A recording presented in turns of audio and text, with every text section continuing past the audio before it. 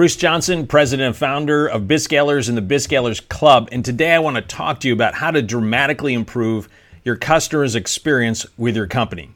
As a business owner / entrepreneur, you know that few things are more important to your company than to have a really highly engaged group of raving fans, people who love you, who love what you're doing, who like buying what you're buying, they buy frequently, they buy at higher price points, and most importantly, they're great promoters. They love to tell other people about your business. And if that's true, then your cost of client acquisition or customer acquisition goes down, which means your profitability goes up.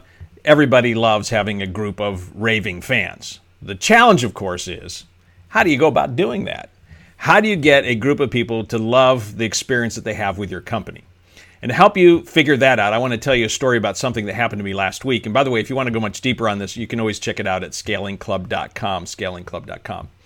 So here's what happened. A couple weeks ago, we had somebody come out from Comcast, and I know a lot of people have had bad experiences with Comcast. We actually haven't had that many bad experiences down here in Charleston, so I'm not one of the haters. We had somebody come out to fix something, not a big deal. Technology always breaks down.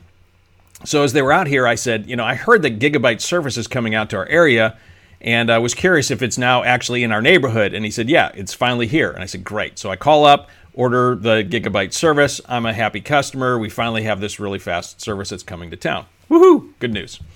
So they come out as the guy's installing the new XFi, which is the new router they had to put in. He tells me, by the way, there's something really cool about this router. He says it's going to survey your home, and over the next 2 weeks, it's going to figure out where the good spots and bad spots are. And if you have some bad spots in your house, it's going to send you out these little X pods you're going to put around your house, and it'll tell you where to put them. And I said, hey, that sounds really cool. So at this point, I'm a really happy customer. Comcast likes to have people like that, right? It's like better service. The price point was only $20 more a month, which for me is, at a business is no big deal. So I'm excited.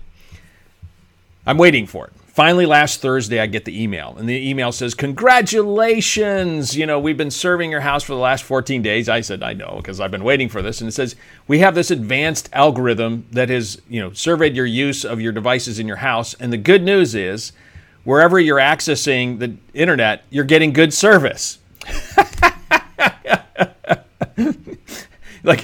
You didn't need an advanced degree to figure that one out.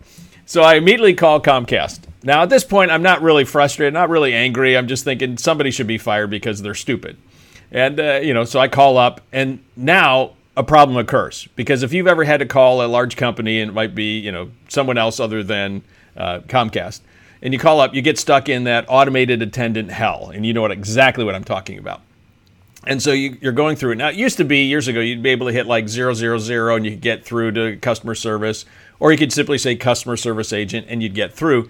But that no longer happens anymore. And so you have to go through, layer after layer, question after question. And I know that there's no automated solution for this problem. There simply isn't. So I'm now a frustrated person. And, if you had heard me, I'm like, customer service agent. And so by the time someone finally gets on the phone, I say to the person, listen, before we go any further, I know that you're not the problem. This is just a bad system that's set up. But just before I get to you, there's always this message. It says, this call may be recorded for training purposes. What I want to suggest that you feed up the chain to your managers and the managers above them is that they need to start recording from the moment somebody picks up the phone, not from when they're getting to a live person. Because if they started picking up from the moment someone gets on the phone and they had to go through the automated attendance system, they would probably be surprised at how much cursing takes place. And I said, now, I'm not a cursing person, so that wasn't, but I was yelling. And by the time they get to you, this is in your best interest, they're 10 times more frustrated having gone through the automated system than if they had just gotten to you quickly, maybe within one or two questions. That would have been infinitely better. It'd be better for you. So would you feed that up the food chain? She says, okay, I can totally understand that. Great. I explained the problem, and then I said, so here's the deal, right? I get the notice, 14 days, and it says to me, using our, quote, advanced algorithm, we figured out that you have good reception where you use your devices. I said, you probably need to fire whoever came up with that advanced algorithm. She says, what? I said, listen, it doesn't take a genius to figure out that where people get good reception is actually where they access the internet. The promise here was that you were going to use this advanced algorithm to map out my house and figure out where we're not getting good reception, which I could have told you ahead of time, by the way, because we have a relatively large house. And on the back end, one floor down, those 3 rooms, we have terrible reception, so we never, ever, ever use our devices there. Or if we do, we use them for 2 seconds because we realize it's really crappy reception.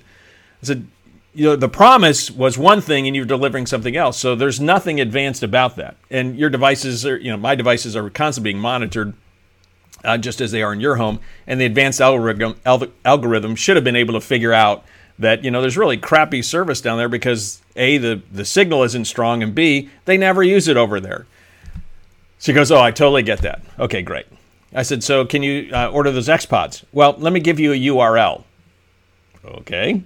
So then I have to manually write out a URL. When we're done with the phone call, then I have to go type in the URL, and then I have to fill in for Comcast the same information that they already have for me to order that. Now, that wasn't a big deal, but it was an annoying thing. Now, if you think about that experience and you think about customer experience, what you realize is that it's not just one big thing that makes a difference. It's all the little touch points. And if you're not familiar with doing a lot of research on customer service, there's a classic book written back in the 80s called Moments of Truth by Jan Carlson, who turned around SAS, Scandinavian Air Services. And he talked about the fact that you have to manage every single one of these moments of truth. Anytime that a customer comes in contact with your business and can get something from that moment, either they feel that they're excited about you or they don't like you, right? So that there's something positive or something negative. From the moment that they hear about you to the time they call in their case it would have been booking a flight, to their getting their baggage checked, all the way until the flight is done and your bags are checked. But what the flight was like, did it arrive on time, was it delayed? Like all of those are moments of truth. In the example I gave you, right, it was a moment of truth was the person telling me, hey, this really cool system. That was a good moment of truth, right? Going to the Comcast automated teller, bad moment of truth, right? And every one of those questions, a bad moment of truth. The customer service agent did a good job on the phone. There's nothing bad about what they did. They were just stuck in a bad system. The email that came from Comcast, that's a moment of truth. It was a bad moment of truth. Having to type in the URL, again, a moment of truth, a bad moment of truth. And so if you want to dramatically improve your customer experience, the first thing I would tell you is that you need to map out all of those moments of truth. And if you want to know more about this, you make sure you check out scalingclub.com. But map out all of those moments of truth. There are probably at minimum 50, probably maybe 100, 150, 200 of those, just moments of truth, moments where someone can have an interaction with your company and can get something positive or negative from that experience.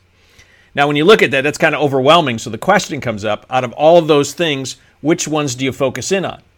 Now, the mistake that Comcast made is that they took a look at one thing they think that's a really big deal. And the big deal is they want to give you a 2-hour delivery window. So if someone's coming out to fix something in your house, it's going to get done in a 2-hour window, which, by the way, is nothing wrong with that. It's a big thing. It takes a lot of coordination. From the company's perspective, it sounded like a good idea. But they were thinking like the company. They weren't actually thinking like the customer. And think about it this way. How many times when you call up whoever it is that you're calling on customer service, do you actually need somebody to come out to your house to solve the problem? I don't know what the number is. Let's just say it's 1 out of 10. So out of every 10 times that you call, they have to send somebody out. But in order for them to send something out, guess what? You had to call in, and you called in 10 times. So 10 out of 10 times, they have to use the automated attendant system. Only 1 out of 10 times, or 1 out of 15 times, or whatever the number is, they actually have to have somebody come and go to their house. So instead of thinking like the company, what you want to do is you want to think like the customer and think about all the interactions they have. And what is the biggest negative? This is how you use constraint theory with customer service, right? You look at the biggest negative, the biggest unwow, whatever that thing would be. And Comcast, and you could pick almost any other company that uses these automated teller hells. That is a huge issue for almost every customer. And that's the thing you'd want to fix first, long before the 2-hour window, right? To go from 8 hours down to 4 hours, down to 2 hours, it's a big deal. But, the difference between 4 hours and 2 hours isn't necessarily that significant. But every time you call in and you have to deal with the hell of the automated teller, that's a big deal. So I would look at all those moments of truth. What are the biggest ones from the customer's perspective, not from yours? And then thirdly, then I would go through and say, which ones are the quick ones, the easy wins that we could have? In this case here, if the customer service agent had simply been able to hit the button and say, order the XPods, And I would have been happier rather than giving me a URL that I had to type in. That's an easy fix. And by the way, it could have been a great moment to delight me if they'd simply said, hey, I've ordered them for you. They should get in the mail tomorrow. And looking at your zip code, they should be there in 3 days. So by next Tuesday, you should have them. That would have been awesome. And I would have been thinking, man, Comcast is cool. How often was that, right? So you look at the big issues that are unwow and eliminate them first. Then you go after the quick wins. And then, only then, do you start going after what you think are the big issues that require a lot of work and a lot of effort. But you can immediately and dramatically improve if you start focusing on all those moments of truth, figure out which are the biggest problems, fix those first, then the quick wins, and only then do you work on the longer, bigger stuff. If you do that, you can dramatically increase the customer experience that every customer has with your company. They'll be delighted, and everyone will walk away with a win. So that is how you do it. Moments of truth, biggest problems, quick wins, and then the big intractable ones. And remember, all this needs to be filtered through the eye of the customer, not through you, the company, and what you value, but what they value. And you can turn this all around. So hopefully that was helpful for you today. If it was, I'd encourage you to make sure that you hit the like button or the love button. Share this with some other business owners, entrepreneurs you might know. If you're watching this on some platform that has a subscribe option, let's say YouTube, hit the subscribe button. Or if you're on iTunes, hit the subscribe button. Because my commitment to you each and every week is to bring you actionable content that will help you grow and scale your business faster. If you want to go deeper on this topic and anything else related to growing and scaling your company, make sure you check out scalingclub.com. We literally deal with everything you need to know to be able to grow and scale a great business. So until next week, to your accelerated success, Bruce out.